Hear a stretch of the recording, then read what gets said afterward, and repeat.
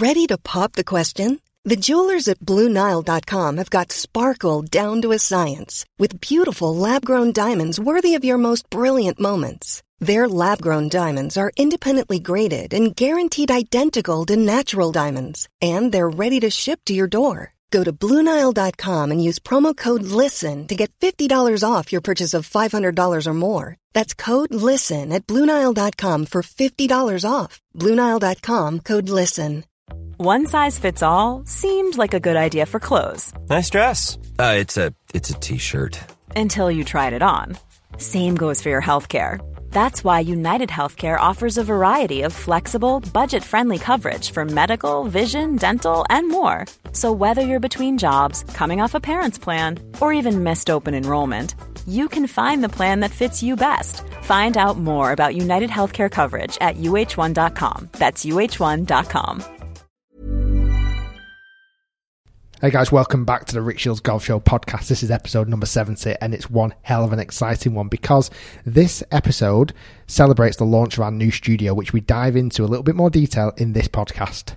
Yes. How did you think that was today, Guy? That was really good. We went through a few scenarios. It was a bit of we spoke for too long. It was a bit of good, serious golf chat to the start, which was good. Yeah, very depth. Masters talk, winners, losers, best scores, worst scores, Masters app. The fact that Ian Woosnam shouldn't be playing anymore. But he's still really good. He'd destroy you on the golf course. We also talk about me being destroyed on the golf course, and you also being destroyed on the golf course. We're both quite poor at golf. We talk a good game. We also talk about how you've got an alter ego. Well, it's not an alter. It was a different you. If your life had made one turn differently, you would have been a different man. Ricky. I think I prefer Ricky. I like him a lot. I really like him. I like that life that you described. I'm not going to lie to you. So find out what that all entails as well. But either way, sit back, enjoy episode number 70 of the Rick Shields Golf Show podcast, and definitely do not miss the clips that we're going to put on the second channel. You'll see the new studio, and also don't miss a chance to win a motor caddy by going on to @the Rick Shields Golf Show on Instagram and entering to win a motor caddy. We're basically just giving them away. Yeah. Like sweets. Yeah. Are we still going rock, paper, scissors? I feel like we need to. Yeah, this will be the first one in here. 1, 2, 3, and I win again. So I want you to count you in when I say motor caddy. You ready? Motor caddy. We're good. I'm nervous. Welcome back to the Rick Shields Golf Show podcast, everybody. I'm your host, Rick Shields. I'm here with producer Guy, and this is episode number 70, and it marks a momentous occasion in the history of the Rick Shields Golf Show podcast, powered and brought to you by good friends at Motorcaddy. How you feeling, Guy? Excited, nervous, apprehensive. So, if you have been watching the clips so far on YouTube, we have a second YouTube channel which is doing really well, by the way. Thank you so much for all the subscribers on there. We're on 60,000 subscribers now, and we take clips from the podcast and we put them onto the second channel. Now, at the moment, we've been filming all of this at the Marriott when the golf course has been closed and the clubhouse has been quiet. We've been going down there, and very nicely, Derek, the general manager down there, has let us go and film in a nice quiet space. But we thought we need to level up. We did. And I feel like we've leveled up maybe 6 to 7 levels. So what level were we at? Right, let's say level 10's the top, obviously. Okay. What would you say we were before? I would say we were a 3. And that wasn't necessarily because of the facilities at Marriott. It was the fact we had to rely on them being empty and allowing us to use it. We had to rely on external noise, etc., etc. So it looked all right on camera, but it wasn't the best. So we are now proud to announce and present, you can see this on our second channel, the new Rick Shields Golf Show podcast studio. Wow. And we have gone to town with it. So make sure you check it out. We're going to put some pictures on the podcast group as well on Instagram and maybe on the podcast group on Facebook. Mm-hmm. We have gone to town. We've not really massively promoted it beforehand because up until 5 minutes ago, it hadn't been finished. No. We have literally just finished it. And I was thinking the other day about this. Obviously, it'll make the second channel clips better because it looks really good. But if you're a podcast listener and that's all you want to do, just listen to the podcast, you might be thinking, well, this studio doesn't help me, it doesn't benefit me, but it does. It really does. Because when we used to do them in your garage, and you've got a nice garage, it wasn't always the most tidy, but it's a nice garage. It went through a few transitional periods. It did, but we couldn't invite a guest other than Matt Fryer who came to your garage. That's Matt Fryer, he's not a real guest. We couldn't have invited Robbie Williams. A Robbie Williams, or we want to have Dan Hendrickson on, etc., etc. We couldn't have these people in your garage, really. No, there was definitely a level of yeah. It was home. It was comfy home, but like I say, if someone's flying in their chopper, because who knows what guests we're going to get on now? Yeah, I mean that's where I'm aiming. We're going to aim high now with guests. If they want to land the chopper, they can't do that at my house. They've got to come and do here in the new studio. But the downside to this new studio is, what I liked about your garage was I could rock up in any attire I wanted to, and nobody had a clue. Whereas today, and we're in quite a new-ish quart zip, and before we recorded this, we had a Subway. You treated us to a Subway. I had a 6-inch meatball marinara. Nice. And I spilt it on my top. Yes. So now I've had to cover it with a little Rick Shields logo badge. Which is very on brand. Yeah. So if you want to see that, click onto the videos and have a little look at that badge. That could be yours for the price of $4.99. Whoa. We don't really sell them, but if you want to pay me $4.99, I'll send you a free one out. That can be arranged. He'll send you that one that's on his top. We've also, in the background, got some little memorabilia on the shelves. So if you do want to add to that, we might set up a PO box so you can send stuff through. We've got a few little bits and bobs that people have sent us. We've got some logo golf balls, little tiger, what do they call them? Like wobbleheads from Derek Chan. Yeah. YouTube Golf Day flag. I've got a couple of golf trophies, which I don't like to boast about, but some flex up there with the golf trophies from when I was 13 years old. Also, the podcast can be really good. We can film it much more efficiently. We're going to be able to film much longer episodes. That's not going to sell a podcast. It's going to be really good. We're going to have better guests on. We're going to record more clips. It is the start, even though we're episode number 70 in, it's the start of something very new. I don't want to call it now so early on, but I'm open to Thursday treat podcasts occasionally, because why not? Why not? Because we've got everything set up. Give me a reason why not now. You can't. Done. Thursday treats. Oh, there you go, listeners. That's what you're going to get back from this, because we've got our camera set up, which are amazing cameras. Thank you to Black Magic for sorting them out. They're absolutely different level. And we'll be able to film more quality content. How did you manage to sort those cameras out from Black Magic? Believe it or not, you went to school with the main guy. Yeah, exactly. So it's not what I know, it's who you know. Guy pulling strings. So that's the podcast studio. Are we done for this week's episode? Yeah, see you later. What we're going to talk about? Well, the Masters. We've got lots to talk about. The Masters. We've got a fantastic Dear Rick powered by Motorcaddy. Another chance of potentially winning Motorcaddies. We've had our Motorcaddies just been sent through, which is going to be really good, because we're going to talk about which ones we've gone for. Also going to talk about my latest episode of Break 75, which was tough. Yeah. It was really tough. And also another one coming up this week. Just a quick one then, while on the Motorcaddy topic. They got in touch with us and said, first podcast was great. Great. We want to give more treats out. We are Motorcaddy. We make class electric trolleys. We sponsor the world's best golf podcast, but also we want to give out treats. So they said to us, you can have a Motorcaddy M5 GPS DHC, which stands for... Downhill Control. Perfect. And a golf bag to one lucky winner. So I said, yeah, give it us. What do we have to do? So all we've done on... at the Rick Shields Golf Show Instagram. Got a blue tick on there. It's got a blue tick on there. It's got about 35,000 followers. We've done a post today, so that would be yesterday as you're listening to this. We'll keep it open for like a week. Click that on the picture, like it, follow at the Rick Shields Golf Show, follow Motorcaddy, and tag 3 friends. You're in it to win it. Someone's going to win it. And the best part is they're shipping it as well. So anywhere in the world, you can win this. And the big boxes as well, because we have just received I've gone with an M7 remote, which is awesome. Very good. It's very, very impressive. It's black. Is there a bit of blue on it? There's on my one. I think mine's just like black, white, and kind of subtle. Lithium battery, remote control, top speed of 9. Nice. I don't know what 9 watt, but it's 9, top speed of 9. You can go forward, backwards, left and right. You can do an emergency stop. It's got a little third wheel at the back, or effectively a fourth wheel at the back, just in case it flips. Downhill control, it's got it all. And you've gone with... I've got the M5 GPS. So whereas you've got this fancy remote control, which is nice, I've got the GPS. I've got distance to front, middle and back, so I can miss the green, but I've got no excuses. But I'm going to have to... you said that it was a big box. I'd have to disagree. It's quite a small box, because the trolley falls down so small. Borderline too small. It's too easy to get in my car. When they said we're going to send you a trolley, I was hoping it would be a bit of a struggle to get in the car. It's not. It's too easy. You're too good at these admins at the moment. You're getting too much practice in. So yeah, and then we've got one for the lads as well, Matt and Harry.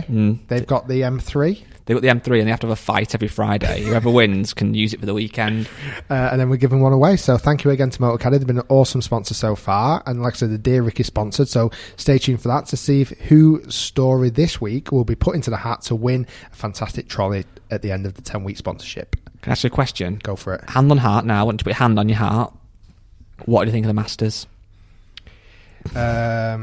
Rick's hand is on his heart, by the way. Well, my hand is on my heart. What did I think of the Masters? Well, I think this year was different. I can't allow you to put your hand on your heart. This year was definitely different to any that I've experienced in the past. And I can only put that down to the fact there was a Masters only 5 months ago in November. I just don't feel that there was the buzz that you normally get. And I remember when it happened in November, and I said to you, "Oh, wouldn't it be awesome if it was like twice a year?" And you went, "No, because it's almost too much of a good thing." Yeah. And I think that's exactly what's happened this year. It's like the Ryder Cup every year. Sounds good on paper, doesn't it? But it wouldn't be. It wouldn't work at all. So yeah, I was a bit kind of going into it. It kind of also here in the UK, certainly in England, it's been a bit weird this year because it feels like golf hasn't really started at all until the 29th of March, and then the week after it was the Masters. So it's been a big, nice kind of jet-infused start for golf here in England. But it just kind of came out of nowhere, really. Also, it felt a bit weird. It was a very, very limited field. Yeah. Tiger wasn't playing, which I definitely think has a massive effect on 100%. on my like desire and my, excitement, because bar Bryson, I don't know, you're probably the same on this. Who are you excited about watching this week at the Masters? I love Tony Finau, but I can't say I'm excited. No. Yeah, I don't know. I think there was probably a couple of people that I thought, oh, this could be interesting because of how well they were playing. Someone like a Westwood, thought he'd been playing so well. I would love to. So, like, I was anticipated his result, but it wasn't like I was desperate to. I wasn't watching his first tee shot on the first hole. Like, I couldn't wait, like I would do with a Tiger. Like, it makes you really miss Tiger in those events. Has Tiger spoilt us though in the last 20 years? Because how many of the golfers give you that buzz? Like I said, Bryson a bit at the minute, but really, Rory on his peak, to be fair. Yeah, but even Bryson, like, I've seen it now. I've kind of seen it, and it's not that. Like, if it was Happy Gilmore running up to the golf ball every time, I'd want to watch it every single time. Yeah. But I've seen Bryson now bomb it enough times on social media, Instagram, and that's another thing. Does social media almost ruin it a little bit? That kind of, you're not going to see. You get so many opportunities to see a shot. Yeah, like the shot that you hit on the 6 at Bay Hill. I mean, I've seen that 1,000 times probably, and then when he comes and steps up on the first tee on the Masters, it's like, I kind of know what this guy's going to be about. Yeah. The Masters app was I just want to take a minute now to say, whoever, is it IBM or somebody, whoever does the Masters app, and this is not a paid sponsorship, it's the best app. As it's in sliced bread. And I can't argue. As it's the best thing since the Rick Shields Golf Show podcast, potentially. It's unbelievable. To the point where you could, I wouldn't do this, but you could literally not watch any golf and just use the app. Yeah. Because it's that good. And I did that quite a bit with just different players. Yeah. Like, I would say this year again, maybe because we had the studio being built, so last Thursday, Friday was quite busy with the studio being built, and we've got some nice editing suite and everything now, so this kind of taken up a lot of time, and the kids were off for me as well. But like, I didn't feel like I really like watched hours and hours like I have done in the past on the Thursday, Friday. But you can go on the app, and just super quickly, I saw every important shot I wanted to see. Like, I even watched, and it sounds really sad, and this is kind of how, what's the right word? Almost like, sadistic? That's not a word, is it? This is how kind of weird I am in the head. I watched every single shot from the guy who came dead last. Sadistic. Is it? Yeah. Is that what it means? Yeah. Like, I wanted to see... You sick man. Yeah. Who was it again now? It was... And I watched every single shot. It was Joe Long, who's an English player, English amateur, and in the first round, let me just double check what he shot. He shot an 82, which weirdly enough was the same score that I shot in my break 75. And it's a very similar environment. You know, you had 3 people watching you at a links course with nothing really to play for. And he birdied last for that, so I felt like, again, there were some similarities. And he actually... And this is what, man, I would have never, ever, ever have seen this without the app. He was inches away from making a 2 on the last. And I mean inches, like literally moved just around the back of the hole. And I wouldn't have seen that without seeing the app. And I watched every single one of his 82 shots. Well, I think one of the reasons this year I wasn't quite as excited was, well, once it kicked off, was the lack of the big names at the top. And I saw a thing on Twitter from Michael McEwen, who is one of the guys from Bunkered Golf. And he put, this was on, so going into the final day, so at the start of play on Sunday, he's got the world top 20, right, from 1 to 20, and on the right-hand side, he had what the position was. So I'll go through them, but I'll do it quite quickly. So cut, tied 13, tied 21, tied 29, tied 38, then he had tied second to Xander, who's world number 6, was tied second, then tied 13, tied 43, tied 21, cut, 9, who was Tony Finau, tied 13, cut, tied 29, and it's tied 47, cut. So out of that, I mean, I don't know if that came across in audio, but out of that top 20, there was literally Xander and Tony Finau who were in the top 10. Everybody else was like pretty much out of it. Mad, wasn't it? And I know it's golf isn't just about the big names. There's a lot more than the world's top 20 and people to root for and stuff. But it didn't have that. You know, I want to see... Personally, this is what everybody, obviously, I want to see a playoff of Bryson, of Dustin, of Rory, you know, Spieth maybe, or a Westwood in the mix, or something like that. So I want to see that. Yeah. And it didn't produce. But, having said that, I mean, it was a worthy winner. Hideki Matsuyama, he's a player, massive isn't he? Shout out. I mean, the round he had on Saturday, and again, guys, I know this is a golf podcast, but we don't go into loads and loads of stats about the golf, but obviously it's the Masters. His Saturday round was special. Like his back 9 on Saturday was outrageous. And the way he composed his front 9 on Sunday, was borderline boring. Yeah. And he was 5 or 6 shots ahead at the halfway point. And all over Twitter, and I think I saw it was a bit boring. Like, it didn't have that grandstand final, but he also didn't disappoint on that because he made some critical errors on the back 9 to make it much more of a grandstand finish. Xander Schauffele had a really, really close opportunity. He was within 2 shots at one point after 15, and then Schauffele put it in the water on 16, which I've almost never seen a golfer do on 16. No, I don't think I have. I've almost never seen a golfer go on 16 in the water on 16. Like, Tiger's iconic chipping on 16 is so weirdly hit. Yeah. Nobody ever talks about it, do they, really? Like, it's such a weird place to because you're always going right on that hole anyway, because of the break, aren't you? And that was really a shame. But anyway, massive shout out to Hideki Matsuyama. It's huge for Japan, the first male major winner. There has been 2 female major winners before for Japan, but this is the first male, and also to win the Masters. I think it's going to be a massive thing. He's played in it 10 years now. He played in it in the Amateur Championship 2011 he was amateur, yeah. And he won the amateur title then. What do they call it? I don't know what it is in the Masters. It's silver medal, obviously, in the Open. But best amateur, lowest amateur, whatever. And then 10 years, he's got better and better and better. His little pause at the top has definitely reduced. How obsessed with the commentators with that, though, all the time, going on about it. And also, what about the kid? That actually infuriated me. Butch Harmon is an absolute legend, so I'm not going to start bad-mouthing him, and he's forgotten more about golf than I'll ever know. He's an absolute beast. But he kept going on about Zalatoris. Yeah. I'm chuffing to say that correctly. Yeah, that's a good name. About how he's a kid, and kept going at the kid this, the kid that, the kid the other, and when let's hope he doesn't wake up because he realises what he's doing and he doesn't know the course, he's not got the experience. It's like, I get that to something, he's a youngish bloke. And how old he is? He's 24, isn't 24. he? So he's as old as... Yeah. He's not far behind Bryson, is he, I don't think? Well, Hideki Matsuyama's only 29. Well, yeah. And he's new on the scene-ish, so I get that, but it's just a bit boring, innit? But I tell you what I didn't realise, but I kind of wasn't that surprised about what I didn't actually know. I had a look at Matsuyama on Wikipedia, and I think it's on... I know it's not always correct, but I think it's pretty accurate. And his PGA Tour, so he's played 170 events and made 145 cuts.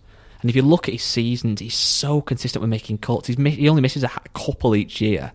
And I think, although he's not a kind of player that I would massively be wanting to win before an event, I was happy that he won. He does seem like a nice guy, and his swing, I know it's got a bit of a pause, but it's a nice swing. Yeah, he looks steady as a rock, doesn't he? That's what I really like about him.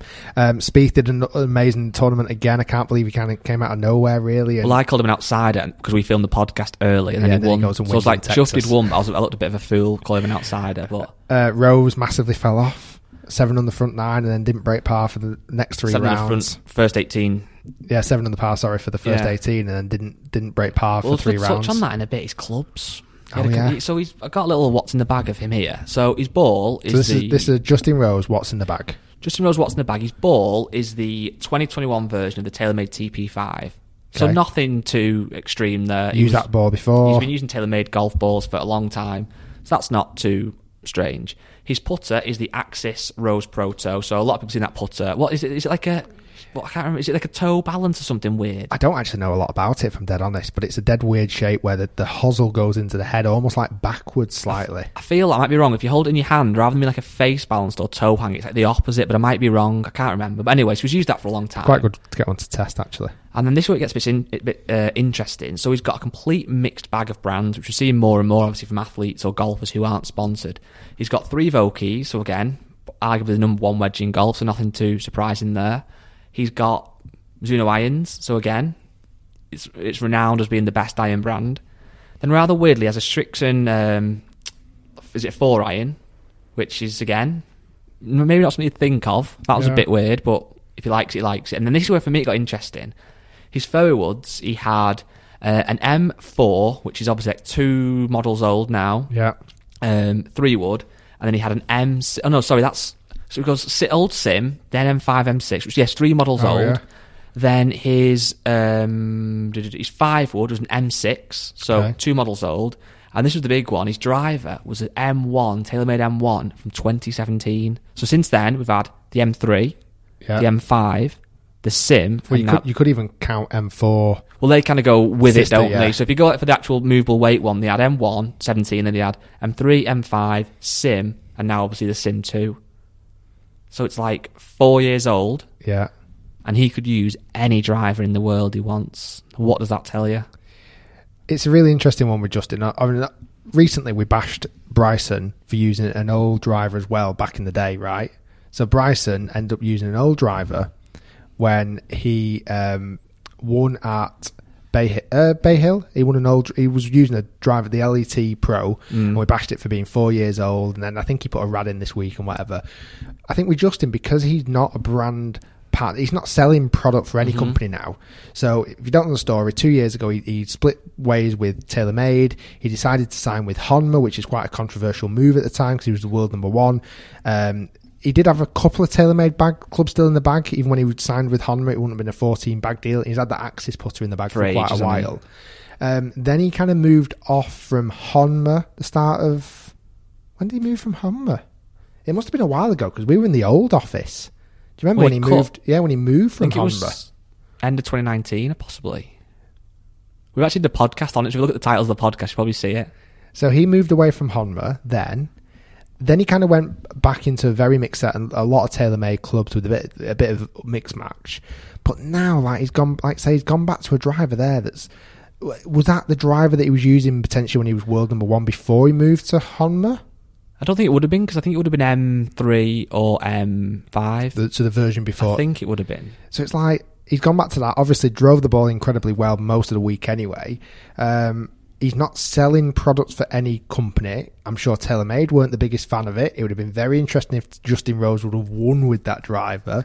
How the TaylorMade... Do you not think they would have liked it? I don't know. I don't think they would have done. Yeah.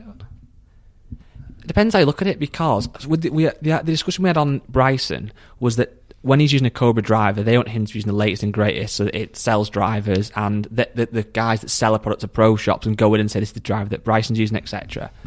But TaylorMade, though, would it have been, because they wouldn't be able to market him, I don't think, because they don't pay him, but to know that someone's using their product, even though it's an older product, they probably would still like it. Yeah.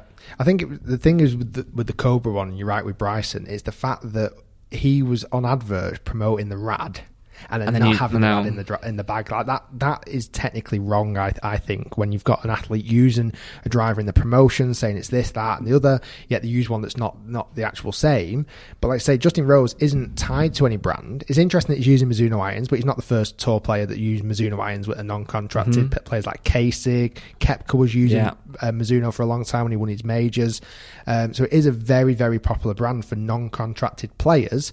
And we've had, Mizuno is a brand where they're not probably going to go out and shell a load of money to buy Justin Rose because they just don't see it in there. That does more for your brand, I think, them using it out of choice than you paying a squillion pounds somebody to use it. It's just hard you can't use it for advertising, which is annoying for the brand, and you can't really shout about it. It's almost like not everybody knows about it. But again, it goes back, how much does that actually shift clubs? I don't know, but does that almost sell it more in a weird way? Because it's like you can't talk about it, but then people think they want to talk about it. Because I don't know, it's a strange one. I think you're going to see more players going for these mixed bags. For me, it makes sense. If you're Tiger Woods or Rory, Dustin, who's getting paid an absolute fortune to use one brand, and in that case, tailor-made, why not? Because they can make everything you want, hand-milled and everything, so the exact specs you want. So obviously Tiger got made a set of irons, as has DJ, as has Rory, etc., by TaylorMade. But if you're like a high to mid-level PGA Tour player, is what the brands are willing to pay you worth it versus what you play and what you want? Do you know what I mean? Like, let's say if Callaway come in now and offer Justin Rose £1 million a year, I don't know what that, if it'd be more than that or less, but let's say they offer £1 million a year. Is it worth it to him at this stage in his career? Yeah, probably. Whereas not if he now. gets offered 20 million by a Honma, which is obviously what I don't know what he got offered, but he obviously got a big money deal and jumped ship, but probably quite quickly realised that they weren't the best clubs for him. I think what he found certainly with TaylorMade, and we've been over this topic before, he just felt like he wasn't the golden child at that brand anymore. Like, you had guys that coming in and having their own irons design, like say a Rory, a DJ. You know, those guys were having their own clubs designed, and probably Justin Rose felt a bit like, oh, you're not looking after me as much. You go to Honma and you're big fish and you're getting treated like God. But like I say, you move away from that now, and he's like, well, I'll just use whatever I want. I like it when they use what they want. Have we covered enough Master stuff? Because I want to ask you one question about it. Go on then. And I'm going to try and do your trick. Okay. I'm going to try and play devil advocate. Mm-hmm. Even though I don't fully believe this. I think the Masters is the best major tournament. Change my mind.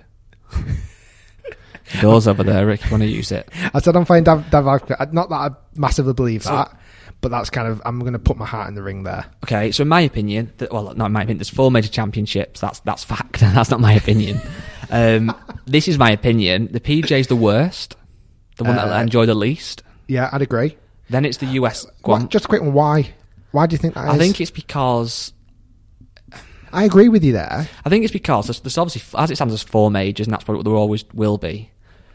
The Open is obviously a test of links golf, and it's often at courses with real tradition, and it's the only one that's not in the US, so it stands out. Yeah. The Masters is the Masters. It's a small elite field. It's the iconic Augusta National. It stays there every year. It's a golf course that you can't just go and play. It's magical. Yeah. That's there.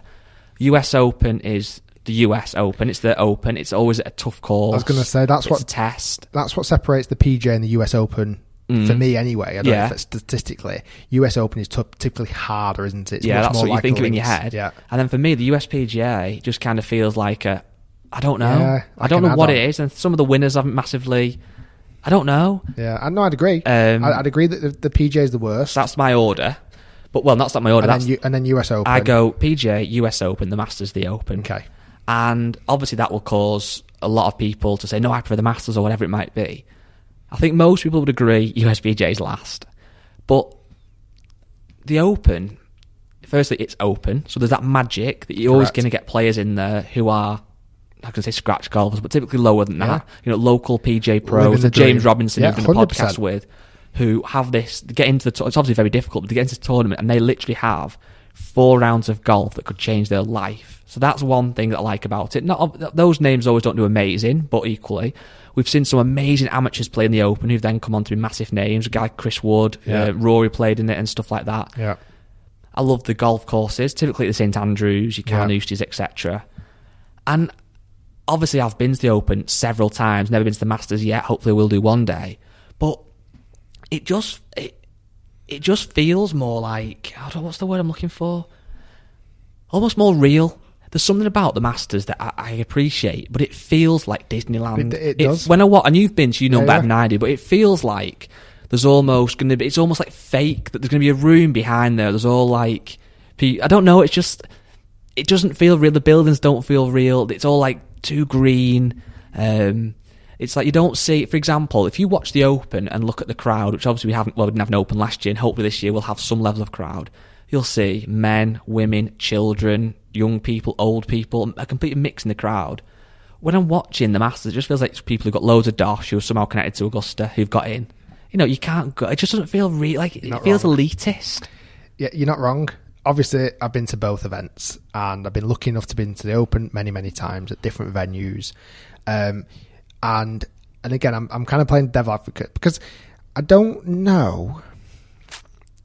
As you had my hand on my heart earlier in this podcast, I don't know if I can hand on heart say which one I prefer the most though, because for me they are slightly obviously different. Well, they are very different, and I do like them equally as much as each other. I don't know what would tip it for me. I love the Open in the fact that exactly what you're saying. I love the fact that it's in the UK. That's the big one for me. It's something you can go to. I love the fact that I've been with friends who aren't massively into golf and they've loved it. It's a great day out. It's an unbelievable day out, and you don't have to pay the world for it. No. It's quite affordable. Sometimes you can even buy tickets as you are there on the door. And also, if you think about the amount of time, you could go at 6 in the morning and leave at probably midnight. Yeah, because the field is massive. Like 160 odd golfers, the field is massive. And like I say, I love the fact that sometimes you get these amazing sunny days where everything's baked out and you eating an ice cream and having a beer and watching the golf. A little bit of sunburn. I love that. Yeah. And you see a few people leaving with a lot of sunburn as well. But I also love the wet days, the waterproof's on, the brolly's up, and you're going, this ain't wind, this ain't rain, even though it's absolutely chucking it down. I love those days as well. So for me, the Open has that element to it. It's real golf. Can I put a little asterisk in then? You said then it's 50-50, and I don't disagree. I do like the Masters. I would say the Open at St Andrews trumps the Masters. I would agree with that. Because certainly if you've been as well. Well, this is now coming on to my second point. What I love about the Masters and what I love about Augusta National, and I've lucky enough to have been, and 3 years ago I went to Sunday and watched. I love the fact I know the golf course so well. Never played it, probably never will do. Hopefully we'll do one day, touch wood. But for me, I love the fact you know exactly the holes that are coming up. You know where there's birdie opportunities. Yeah, that's true. You can look at a leaderboard like yesterday, and the back nine of yesterday, and you know, it's 5 or 6 shots in it, and you think, yeah, but if Xander eagles 13 and Hideki sticks it in Ray's Creek on 13 and suddenly, or 12, or like, I feel like I can almost play the scenarios out in my head. And I love that for it. I also love the fact, because obviously here in the UK, the Masters on typically late at night. That is good. Like, I do love those late nights, staying up and like just being like immersed in it. Like, I'm absolutely loving it when I'm watching it. When you go there, it is like Disneyland. It's not real life, and it feels like that even when you're walking through the gates. Like, it has that Disneyland experience, like very American, basically. When you're there as well, I love the fact you can't take your phone, and that hurt me for a while, but I love all those. But I hate how elitist and selective. Yeah, that's what I don't like. I do hate that, because you have to go in a ballot. I've tried to go in the ballot a few times and not get in. When I paid for my ticket to go, it was outrageously expensive. The hotels in the area were outrageously expensive. Like, I had to pay through the nose to get access to it. And I'm glad I did it. I don't regret it, but it's not as accessible. See, that's the thing with the Open. You can sleep on a campsite in a tent. Yeah. You can get the bus in. You get the guy on the bus with you who's got his golf shoes on, who's a proper GCW. And like... It just feels more real. It's more me. I love the Masters, and I love watching. Like you said, the night time's a big thing, so you can watch it at night. That is good for us in the UK. But I would also say, I think if you win the Masters, it does more for your career than winning the Open. I would say. I would probably because agree I with feel that. like your Ben Curtis and Todd Hamiltons have literally been forgotten about. But if they had a green jacket, they'd still be playing now, probably. Yeah. And like a Charles Schwartzel or a Mike Weir, I feel like I've got more. Like, I've more respect for him. Yeah. Well, I would say Schwartzel's a bit better than them two, but true. still. Well, I might Weir. Yeah. Like, he's not won much since, has he, really? Or even potentially... No, I was going to say Danny Willett. He wasn't... I mean, I'd never literally heard of them two when they won at the time. Yeah. So it's hard to really think of... I can't think of anyone that's won the Masters I'd never heard of before. Potentially because Zalatoris would have been. I'd never really heard of him. Let me pull this up. I don't think there'll be anybody in our lifetime that's won the Masters that we'd never heard of. And it's whether they continue to go on to great things after. The Masters winners. Daniel Willett's one of the best example for like an American. They probably hadn't, I wouldn't say if some people hadn't heard of him. Right. I don't think there's anybody. So, pros and cons. Right, let me see. I'm going back in time here. Go from 2000 or just before. Literally, everybody that's won it from the year 2000 is without question a household name. Yeah. Like, I can probably even go back to 90s. Every single one of them is a household name, bar I'm going back and I'm probably going to get slated for this. Tommy Aaron won it in 1973. Yeah, I don't know that. And we're probably going to get slated about that because he's probably won loads of things. But I don't know who that is. Speaking of 90s, can I say something that really impressed me? Yeah. So was it 91 that Ian Woosnam won? Or 93 or something like that? I think it was 91. Right, so Ian Woosnam played in this Masters. That's something, hand on heart. I know it was hand on heart, but like, hand on heart. Ian Woosnam playing in the Masters now does annoy me a bit. Because I think you get lifetime entry to the Masters. You do. So obviously you have to decide when you're going to call it a day, which I understand. If I was a pro golfer and won the Masters, I'd want to milk it dry and play every year, take my family. They can walk round and look at the scenery and all that stuff. Have your kid on the bag on the par 3 tournament, all that. Sell your tickets, make Sell a your fortune. tickets, make a few quid. Got a gambling debt you need to pay off, Yeah. etc. Not saying that is woozy. You're having an affair, you need to pay the woman off. That kind of vibe. You with me? Yeah, yeah. Again, that's not woozy, but if that was somebody. So, but equally, if you know that actually you've got no chance of making the cut, is it bad? And that's a different argument. But anyway, Ian Woosnam was playing this week, and I was a bit like, it's a bit wrong, really, because like Bernard Langer typically does quite well, doesn't he? So fair play. Alazabal made the cut. Yeah. So fair play. Ian Woosnam didn't make the cut, but he shot 2 rounds of 4 over. And that got me thinking, because it was playing tough those couple of days, but it was so firm on the greens and running and everything. How good of a golfer he must be, Ian Woosnam, at the age of, I think, 61, 62, to shoot 2 rounds of 4 over. Imagine him at your local club comp in the club championship. I'm not messing, he would wipe the floor with everybody. Like, what would his handicap actually be if he had one? Like, it must be in the +5 or something easily. Because imagine what would a +5 handicapper have shot around Augusta under that pressure as well of people watching you and stuff? He'd be happy to break 80, I bet. You're right, he shot 4 over the first day with a double.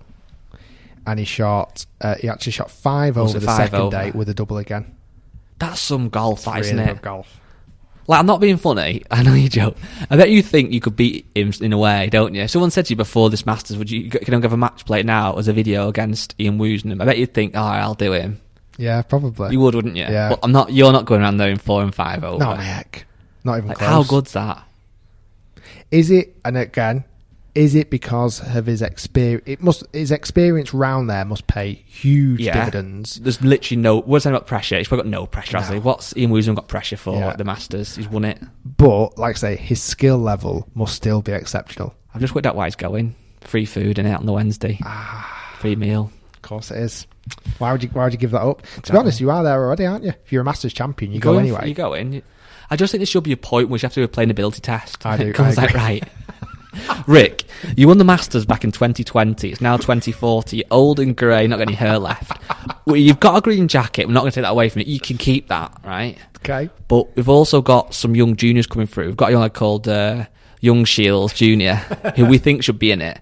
If you can't go round in less than 78, if you can't break 78, your place is gone. Yeah. That's fair, isn't it? I think that's fair. Yeah. There should be a time limit on when you no longer get an invite to go back. Yeah. But how is that going to work? The other thing as well, you don't take your green jacket home. Did you know this? No. So apparently your green jacket, every winner's green jacket stays at Augusta. They must get an extra fake though. Yeah, because possibly. they'll always go to like the Empire State Building.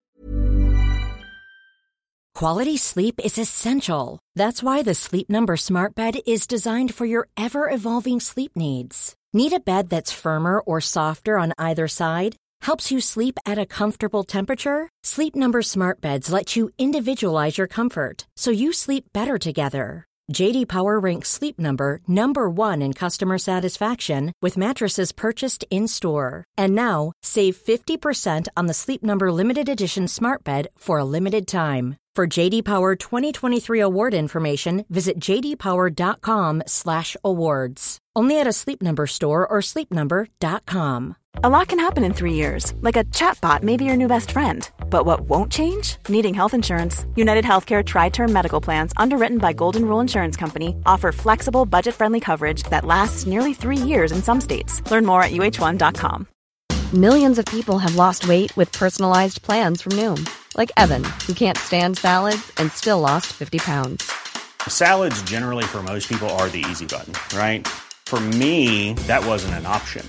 I never really was a salad guy. That's just not who I am. But Noom worked for me. Get your personalized plan today at Noom.com. Real Noom user compensated to provide their story. In 4 weeks, the typical Noom user can expect to lose 1 to 2 pounds per week. Individual results may vary. This is Paige, the co-host of Giggly Squad, and I want to tell you about a company that I've been loving, Olive & June. Olive & June gives you everything that you need for a salon-quality manicure in one box. And if you break it down, it really comes out to $2 a manicure, which is absolutely insane. It's also so easy to get salon-worthy nails at home with Olive & June. The difference between how your nails used to look when you did them yourself and now with the Mani system is a complete game changer. The best thing about Olive & June, too, is it's a quick dry. Dries in about 1 minute, lasts for 5 days, and full coverage in up to 1 to 2 coats. Visit oliveandjune.com/perfectmani20 for 20% off your first system. That's oliveandjune.com/perfectmani20 for 20% off your first system. And stuff like that, weirdly, I feel like the day after when they win. Yeah, but they have one on. They'll have to take that back. Maybe. Apparently, the only person who's not got it there, which I find hard to believe, is Gary Player. But I don't know. Mm-hmm. I'll tell you what's really interesting. So, very quick one. I know the guy who I bought my... Oh, I don't know if I can tell this story. No, I'm going to swerve that story. Okay. I don't think I can tell it. Sorry. Fella who you bought your drugs off this morning. I was going to say the guy I bought my... Don't say it now if you can't say it. No, I can't. My master's ticket off had a really interesting story, but I don't think I can say it. Sorry, everybody listening. So speaking of golf and being rubbish, I played golf the other day. Okay. I was going to come on to you, but I'll come on to me first.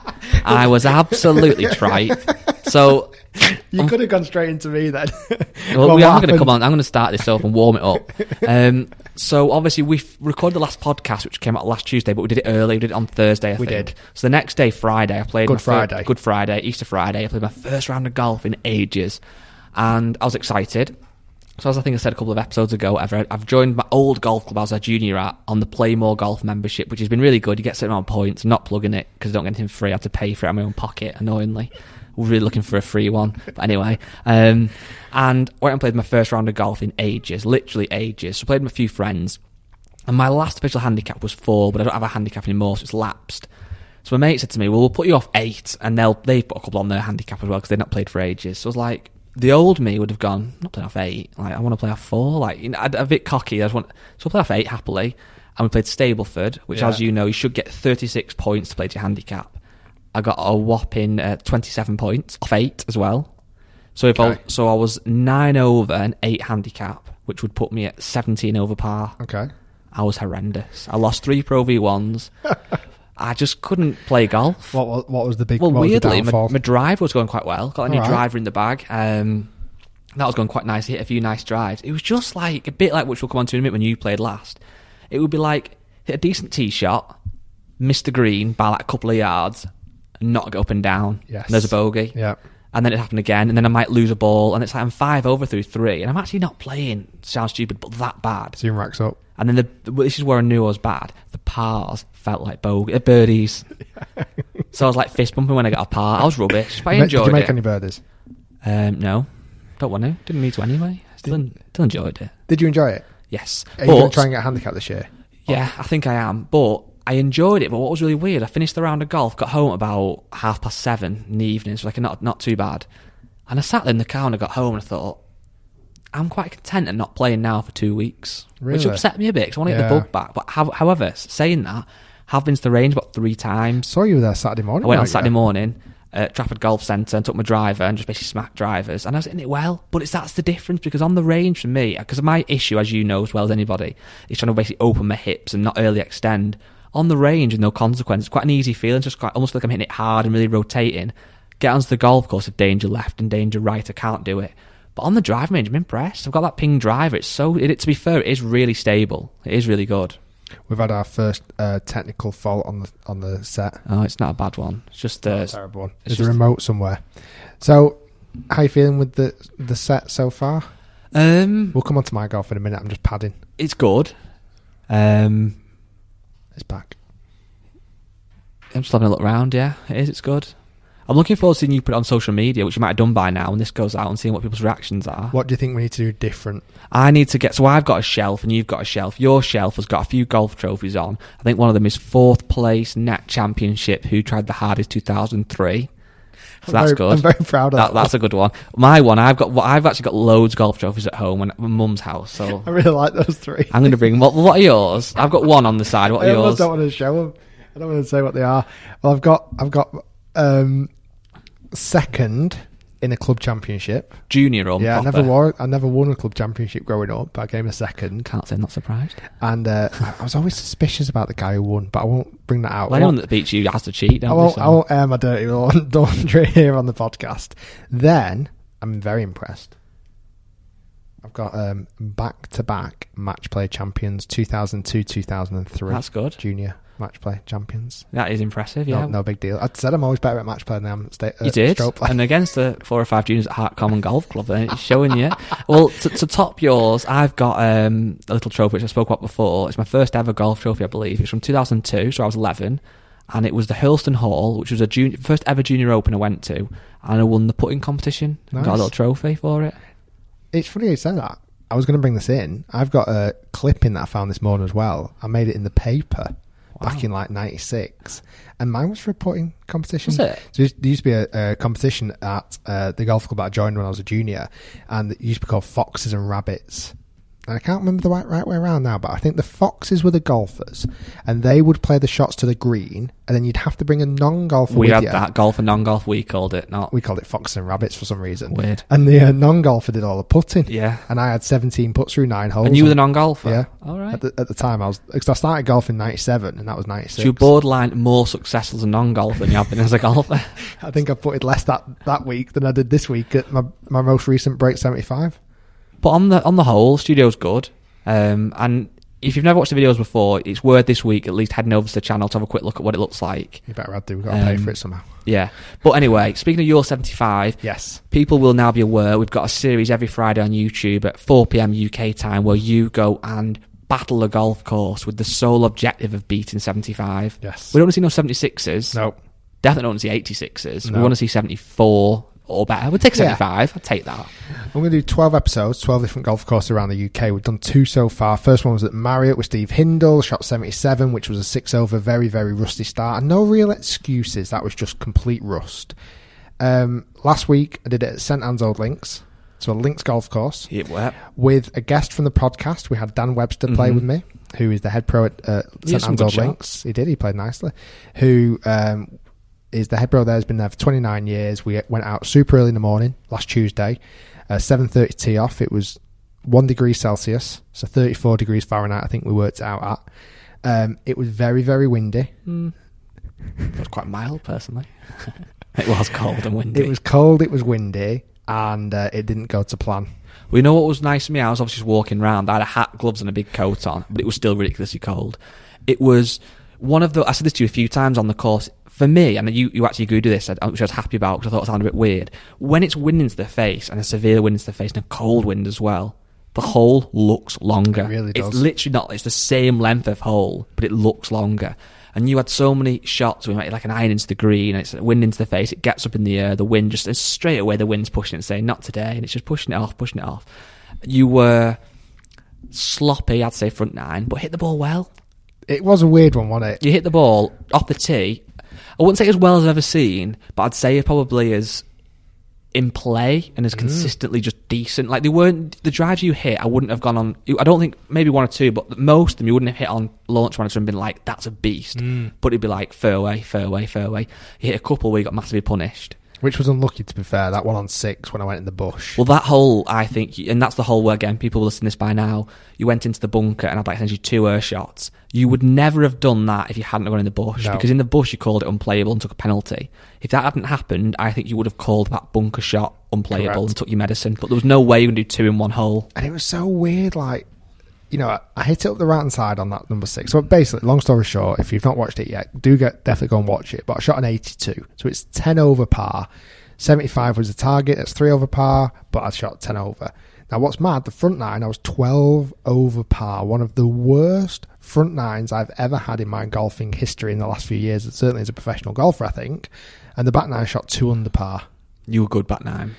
Front 9, I found a bunker on number 3, which was a bit unlucky there. I could have played it better, I could have, but I hit a pot bunker shot that didn't get out the lip. I got plugged on, kind of plugged on the lip. I had to play sideways, chipped it on 2-putted 6. And then that 6 hole when I took an 8 on the par 5, that looks like pushed it slightly right off the tee, but not a horrendous tee shot. I knew I'd missed line, but it wasn't horrendous. Found the bush, had to take a penalty drop, stuck it in green side in 2. Like, think about it without the penalty shot. Like, I could have easily been on that green in 2 putting for a birdie. 4 shots difference. You know what you've done wrong, I think? The one thing you've done wrong, and this is some actually advice that you give sometimes, and I know why you say this, but you've literally been going to the golf course and not hitting a single shot. And literally on the first tee is, as far as I know, your first swing. I hit a few looseners on the first one in the net. Yeah, but I didn't hit any last week. And that's the thing. I know what you often say to people. You don't want people to go super, like, go with the range before and do all this stretching and hit loads of putts, because it does get in your head too much and you expect too much. There's obviously a balance for each golfer of, like, loosening up and feeling good, but not going over the top. But you can't go for an hour drive at 6 o'clock in the morning. It's freezing on the first tee and expect to play good golf. No. And also, you know what the big thing is? It's not even just body warm up. I don't feel like I'm mentally warmed up, you know, that early in the morning. Because some of the shots I hit just don't have any logic to them. Like, both rounds so far, on the 2 first par 3s that I've played, I've massively underclubbed. And it's almost like I've not taken into consideration it's cold, it's wet, I'm not fully warmed up. And both times I've hit a club that I wouldn't get there in the summer. That par 3, that first par 3, which was hole 3, I did think at the time that was a strange club. Did you hit your 54 or something? 52, yeah. And it was never going to get there. It's 148 yards downwind, not downhill, just downwind, pin right at the front. You got sucked into the flag. But it scared me the hole before, because I thought I played a nice shot there and it landed kind of front edge of the green and ran through the back, and I was like, if I even just land this anywhere near the flag, it's going to go up on that top tier. But you're right, that would have been a much better result than what I actually found myself Links golf's tough. It is. Playing on the camera's tough. I felt definitely a bit of pressure. You know, it feels like I want to just get the first 75, break 75 out of the way, and I think that'll free me up to play much better ones in the future. The next one we're going to play is tomorrow. I'm going to go with a different plan. There's 3 things I'm changing. Okay. Number 1. Bringing in Peter Finch to play for you. That would help. Number 1, we're playing later. Mm-hmm. So it's an afternoon tee off tomorrow. Loads of warming up. 4 p.m. And that's what I'm actually going to do. So I'm going to go down to Highley, which is just down the road. I'm going to hit some balls. Yeah. I'm going to do some practice. I might even squeeze a little cheeky lesson in. Oh, it's too far this now. And then go and play. I think this is either going to pay dividends or you'll be in your head even more. But we've got to try. So next, Break 75 is coming out next on this Friday. People have watched it. Oh, no, they won't. Sorry, I'm getting confused. I'm getting confused. The next one, get ready. Yeah. I think I'm going to bring it back. Good. I'm not going to change any clubs yet. Do you think I should change any clubs yet? I might come on to that in a minute because someone has a question about it, so I'll tell you that in a minute. But first of all, got a Dear Rick for you. So, powered by our good friends at MotorCaddy. Really good friends, aren't they? I honestly can't wait to put that one in. I might actually use the MotorCaddy as well. That might be another thing I change from a Break 75. I said I wouldn't before, but I might do. Yeah. So Dear Rick, sponsored by our best friends at MotorCaddy. We said last week, and we had loads of emails for Dear Rick. So I'm going to pre-warn this one. It's not the best ever, which I do say sometimes, but we've got a lot. So if you've sent yours in, don't worry. Don't listen to this thinking, mine's better than that, because we've got another 8 weeks to get through. And how can we vet them? Because you can't read every single one of them and vet them. I try. Oh, wow. Yeah. While you're gallivanting at home, living the life in your Ferrari, I'm reading Dear Rick's. But we've had loads, and some are really good. And as I said last time, I want to try and mix it up. This is a bit of an advicey one again. So again, well, they're always going to be advice, but this is a bit more something that I want you to think about. It's not too long. And if you want to have yours answered and read out and put into the prize draw for a Motor Caddy trolley, so first place in another 8 weeks' time is going to win a Motor Caddy. Second place is going to win a Motor Caddy bag. So what you've got to do, podcast@rickshields.com and write your dear Rick. I'm not sure if your acting skills are going to be able to contend with last week's. Well, I actually had one this week that I was really going to do that again, but I don't want to do the same joke twice. So maybe this week's a bit more of a serious one. Last week, I watched it back and listened to it back. It was hilarious, that clip. Thank you. So this week's is again. I'm going to call this guy's name. His name's Brian, and there's no reason I can see here at why he shouldn't be named. So you've named him now, Brian. So he says, "Dear Rick, let me preface this question with this fact: I'm not currently a golfer." Okay, interesting. I'm soon to be 34 years old, and I can count on one hand the number of times I've gone to a golf course with the intent to play a round of golf. I don't own any clubs, but I do have a golf bag, and it's filled with some random clubs that my girlfriend's dad let me borrow. So bits and bats, and they're still thrown in. I'm, however, looking at considering joining a local club and starting to play. So great email to receive from Brian. He's wanting to play golf. Obviously, he's chosen to listen to the best golf podcast around for hints, tips, and banter. Loads of banter. So my question is about an article I read a couple of days ago online, and I wanted to hear your thoughts on it. I don't think you've mentioned it on the podcast. Apologies if you've addressed this before. So he came in with the apologies as well. Really nice guy, Brian, isn't he, so far? I've got a lot of time for him. I have. Maybe too much time. But then, so it's not the biggest question, but I'm going to go in with it now. I wanted to know what your thoughts are about beginners playing from the forward tees. So, as I'm sure you know, being a fully grown man, the macho thing would say that I go off the back tees. However, I'm a total beginner and I can slice a driver shot, 3 fairways over. Would it benefit me to start by playing from the forward tees and working my way back up? This could be a one-word answer, dear Rick, and it could be the quickest one ever. But what do you think? Because I think there could be negatives and positives to it. Let me get my head around this.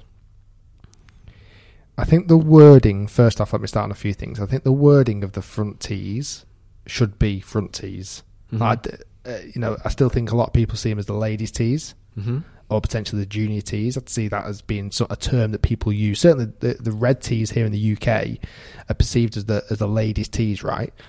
Yes, and I agree. It's definitely becoming a thing of people saying forward tees. However, I would worry about the reaction I would get at my golf club if I went off the forward tees. Would people say you shouldn't be off those? I'm not saying they would, but I don't know if they would say that. I think people would say, what are you doing off those tees? Mm-hmm. They're the ladies' tees.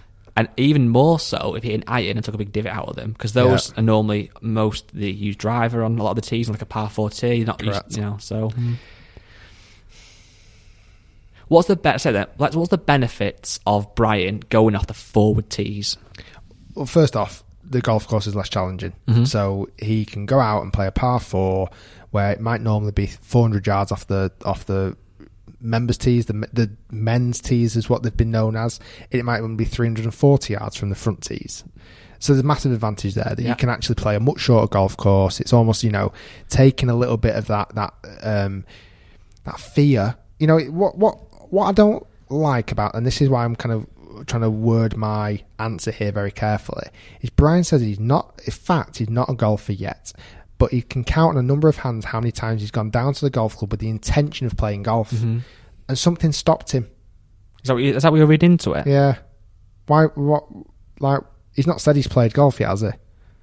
Like, what's stopping him from going out? I don't know if that. Is that? I don't know. No, I know he does say, "I'm soon to be 34 years old. I can count on one hand the number of times I've gone to a golf course with the intent to play around a golf." Maybe where he lives, the golf course might be somewhere he eats as well, possibly, or socialises. Maybe he means the amount of times he went to the golf club to play, not have lessons, or not have some. Okay. I don't know. Maybe you're right, but I don't know. Didn't leave enough information for that. For me, I don't want to have any obstacles for golfers, non-golfers, soon-to-be golfers, to have any reservations about getting on the golf course. Ideally, it should be as easy as possible. Ideally. I know it's not always the case, because there's barriers, there's, sometimes people don't feel fully committed to go out and go and play on your own, brand new. You want somebody there to guide. You want somebody to give you a bit of advice. So let me answer this. Should he play off the front tees? I don't know. Because there are pros and cons. Because if he plays off the front tees, is then when he gets better and moves his way back, is he going to find that really hard? Or is it a nice little... Yeah, but... Is it a nice starting point for him? You wouldn't go to the gym and everybody has to lift the same weight, would you? You wouldn't say you and a bodybuilder goes to the same gym, you have to use the same weight, but he's going to do more reps with it and you only might do one. You'd go on a lightweight and then work your way up. I don't know if that's the worst analogy ever, but... I don't know. Because again, I'm trying to think of him as well, of the backlash he may face from members of the golf club or the committee. Like, will people be more likely to shout across 3 fairways to him, "Oi, Brian, Big Bri, what are you doing off that tee?" Do you know what I mean? I don't know if that's a thing or whether people will just go, "Oh, it's fine." I'm struggling with an answer. I was going to say we could do a role play again then, but I don't know if we're ready for that. I'm just struggling for an answer. Well, let's do it again. So I'll be Brian. You say, "Oh, Big Bri." Hi, Big Bri. How you doing? Oh, yeah, I'm good, thanks. Are you going to play golf today? Yeah. Okay. Enjoy it. Thanks, I will. Hit my shot. Oh, Brian, just a quick one. I don't know if you know, but you're playing off the red tees, the front tees. Oh, yeah, I am aware of that. It's just that I'm not very good at golf, and I find if I go off any tees further back, it makes it really difficult. I don't really enjoy it, so I thought if I go off the forward tees and make it a little bit easier for me, I'll enjoy it a little bit more and hopefully come back, probably join, put more money into the pot of the golf club. That'll therefore make the golf course better condition because I'll have more income. So it'll probably be better for everybody, really. You might buy some lessons in the pro shop, buy a new putter off the pro, so he's going to obviously make money from that. Might make some friends, and yeah.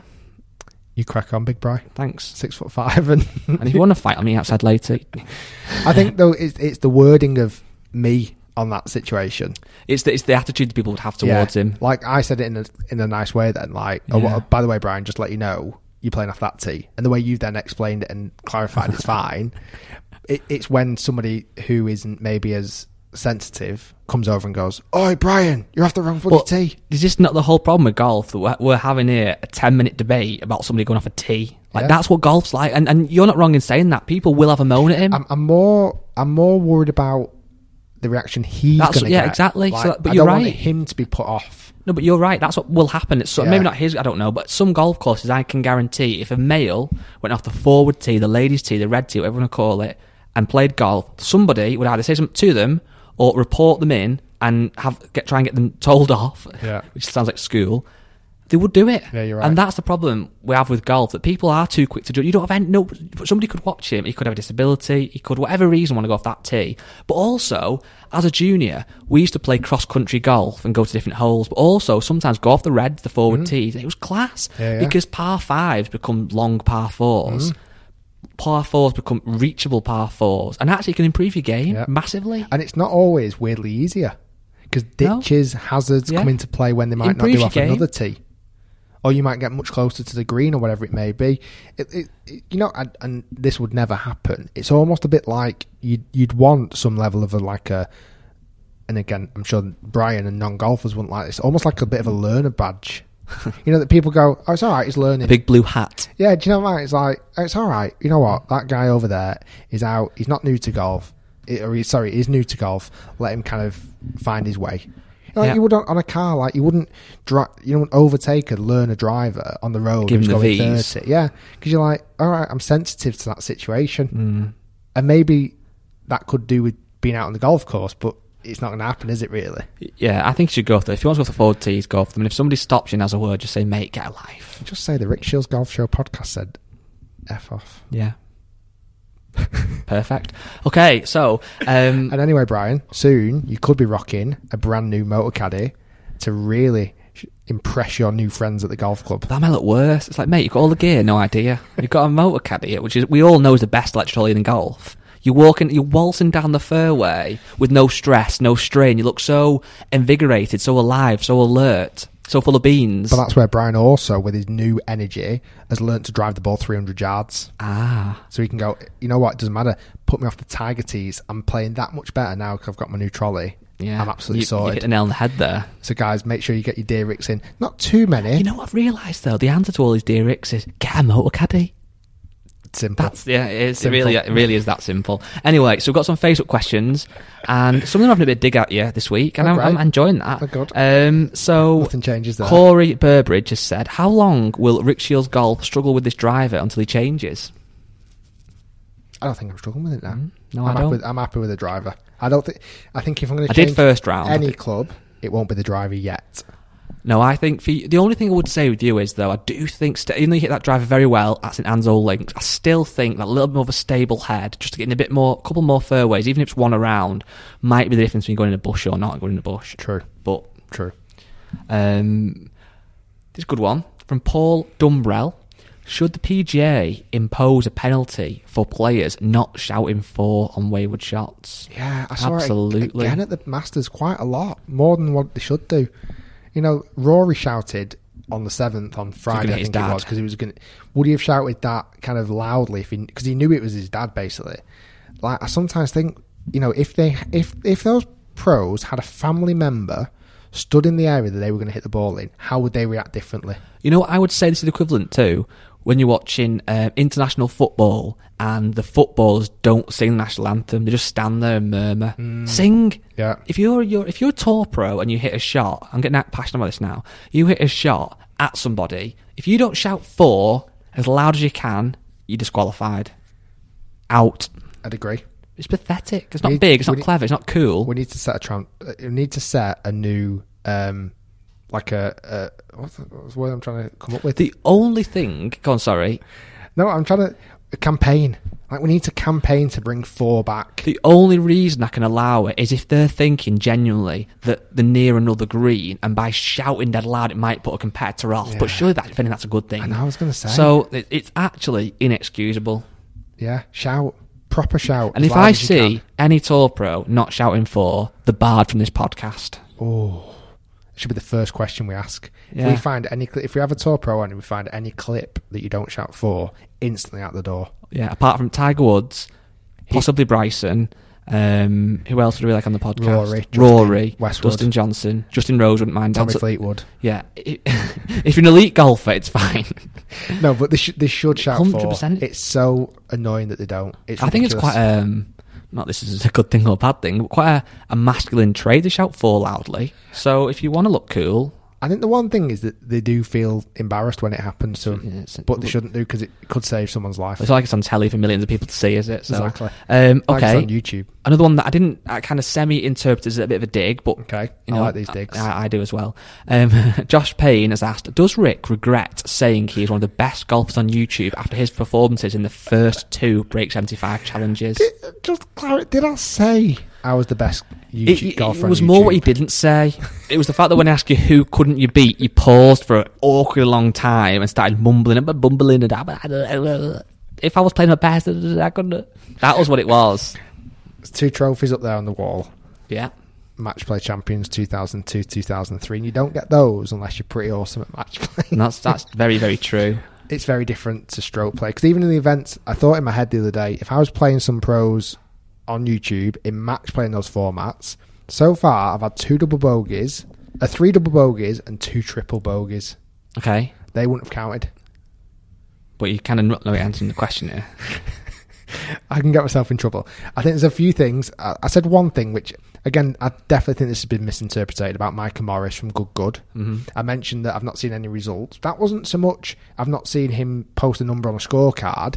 It's just that when I've ever seen him play challenges, it's just a challenge against Garrett or whatever. He's a really good golfer. Mm-hmm. He played in the Good Good Masters. This shot like a stupid number, 66 or whatever. I don't think I could beat him. So he's one that I don't beat. And apart from that... Okay.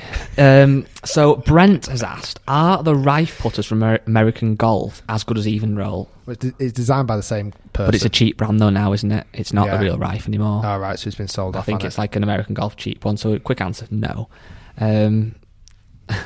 This is from Scott Smith, and you can try and answer this one, but you don't. You can't really answer it. But is Zalatoris future world number 1? I don't know enough about him yet. What's strange, I know he's done well in other events, but this is kind of the first time he's really been brought to kind of proper... I'll be honest, I didn't know anything no, about I didn't. him. He came, is it 6th in the US Open or something? So I think it's something like that. But for me, this is one of those situations... I know he didn't... Obviously, if he'd have won it, different story, but he's got so close, he will either, in the next 12 months, 18 months, become a household name, be up there all the time, which I hope he does, or he'll just vanish. I feel like there's no middle ground with this, is there? It's weird. I bet there's been so many golfers after so many times you can say, is he the next big thing? And there's not many that have been the next big thing. Well, when you think of what is a next big thing, what is a big thing? It's winning majors. Yeah. It's been up there. Been a name all the time, every single time, innit? So as amazing as he's done, obviously he's done phenomenal. He came second at the Masters. Like that is, even if he never plays golf again, that is some ridiculous achievement. But that isn't making it, is it still? Well, how he determined making it, isn't it, really? Well, someone like Cameron Smith. Yeah. Has he made it? Yes. But, again, this is what we said to James Robinson. Making it is all... Playing in the Open once, you've made it. Yeah.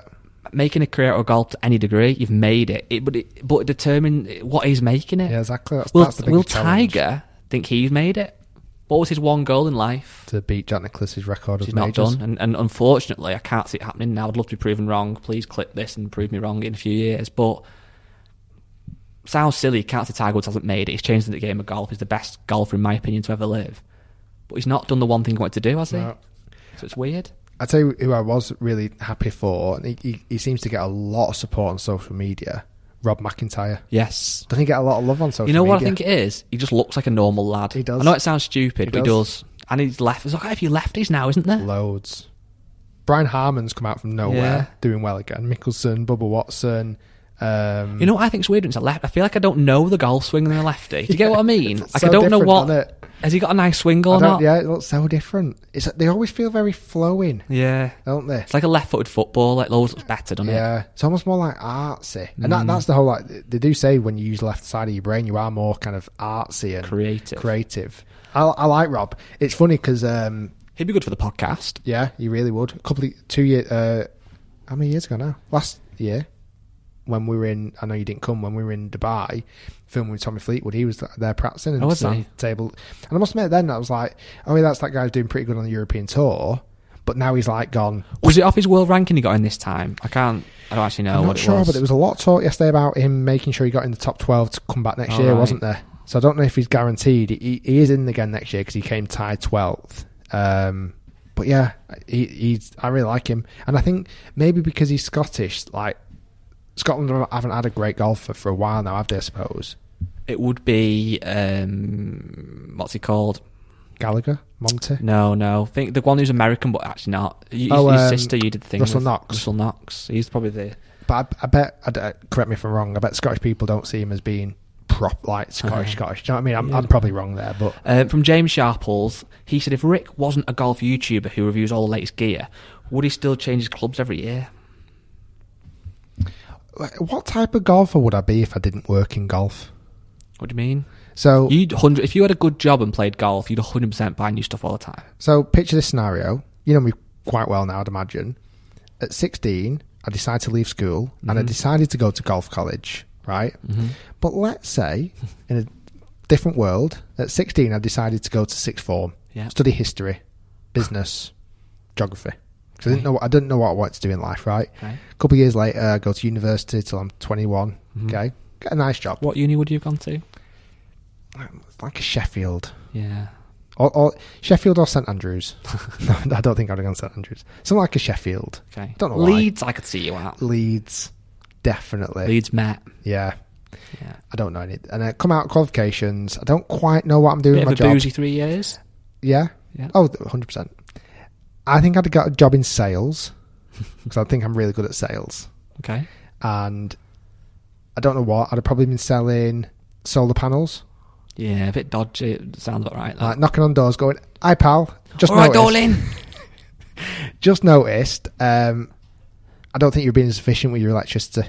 I think you could be much more efficient. I think I could save you a lot of money. Oh, that sounds great, dear. Well, how can you help me? Well, it's dead easy. I can look after all the work. All you need to do is transfer this money into the bank and you'll probably never see me again. £10,000? That's a lot of money. But, right, so picture that scene. Yeah. I'll probably wear a suit Monday to Friday. Yeah. I'll drive a flashy BMW. Yeah. I could imagine. Bit of a coupe. Yeah.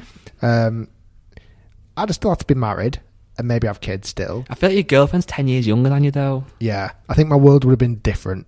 I don't think Claire, my wife, would have been as attracted to me at this point. I'd have been a bit too sleazy. No, but some girl who's like 22 who thinks you're the best thing since sliced bread would be. She loves your car. She loves that you're a bit wild. And on a weekend, you sometimes don't speak to her because you go out with the boys on late night sessions. I mean, this is sounding quite good. Yeah. You've got a borderline gambling problem. Well, yeah. Yeah. Are we still being fictional here? Oh, yeah. So I like digging deep into the character. So that's me. Yeah. Okay. What are you playing off at this? You remember the golf club? Well, this is it. So now, that's my life. That's who I am normally. Yeah. Who am I as a golfer? I think you're called Ricky. Have I changed? No, you're still Rick, but you're called Ricky. No one calls you Rick. You're At the Ricky. golf club. Ricky, yeah. I like wearing bright colour clothes. No, I see more of a Hugo Boss. Yeah. You're more of a Hugo Boss. You play at 10:20 most Saturdays with the lads. Yeah. There's you, there's Parky, there's Craigo, there's Little Dog. Johnny. Yeah. Mad Dog Dave. He's gone missing for a bit. He's gone to Thailand. He goes to Thailand for 6 months every year. Where am I playing?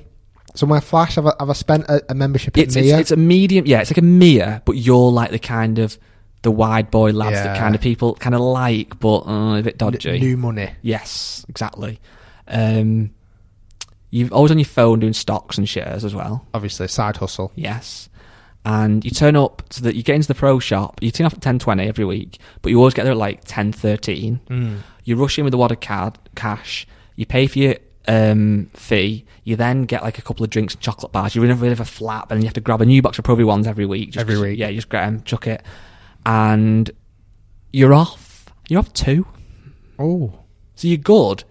Is this because I'm playing all the time? I play 3 times a week. You've got an 85 in you as well. Yeah. But you're also quite handy around the greens. I play a Saturday, Sunday in the comp, or Saturday in the comp, Sunday with the roll-up, and I play a Wednesday medal. The Sunday roll-up's a late roll-up, though, at like 4 o'clock. Oh, okay. Because you go out on the lash on the Saturday. Of course. And then the Wednesday roll-up, the midweek roll-up, is like a 3:30. Bang but on. my phone's still on, because 100%. I'm working. 100%. Don't tell the girlfriend. She thinks you work till 6 on a Wednesday. Yeah, late finish. Yeah. 9. Yeah. 9 finish. I have to work in the city of on course. a Wednesday. We work in Manchester and Deansgate. Yeah. So, I'm playing off 2. Yeah. What clubs am I rocking? I think you're one of these kind of guys who goes like a full brand every year. So one year you get everything pure Mizuno, and then comes the end of the season, you're not that bothered about it, you sell it.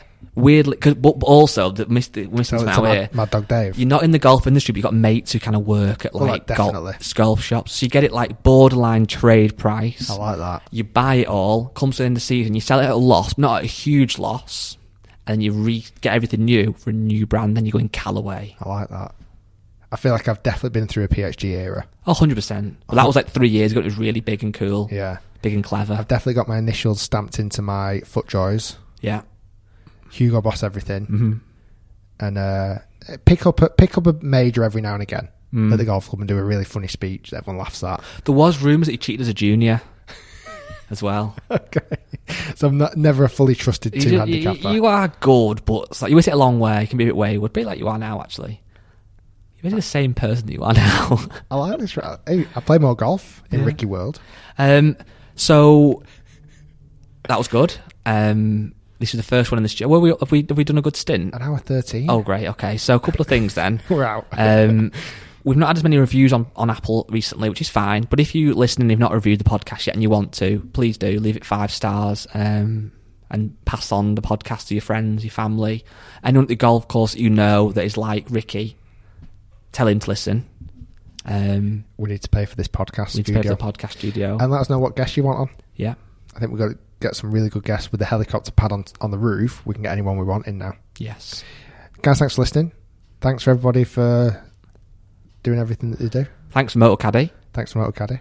Powering the podcast. I couldn't do it without them. I'll tell you that for free. I mean, it's helped build the studio a bit. Yeah. But either way, would have done it anyway. But anyway, it's been great. Thanks, everybody. Thanks for listening. That's episode number 70 in the new studio. We'll be back with a better one next week. Today was all about production, not content. And I think next week we'll be able to focus a bit more on content. I thought it was good content. But... All right, sorry. And who knows, we may throw a Thursday special in every now and again. Nice. Not this Thursday, but soon. Thanks, everyone. Cool. Peace out. See you soon.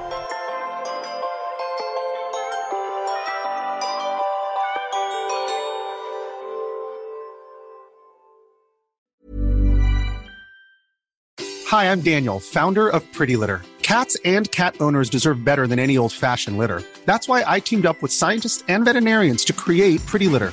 Its innovative crystal formula has superior odor control and weighs up to 80% less than clay litter. Pretty Litter even monitors health by changing colors to help detect early signs of potential illness. It's the world's smartest kitty litter. Go to prettylitter.com and use code ACAST for 20% off your first order and a free cat toy. Terms and conditions apply. See site for details. Even when we're on a budget, we still deserve nice things. Quince is a place to scoop up stunning high-end goods for 50 to 80% less than similar brands. They have buttery soft cashmere sweaters starting at $50, luxurious Italian leather bags, and so much more. Plus, Quince only works with factories that use safe, ethical, and responsible manufacturing. Get the high-end goods you'll love without the high price tag with Quince. Go to quince.com/style for free shipping and 365-day returns.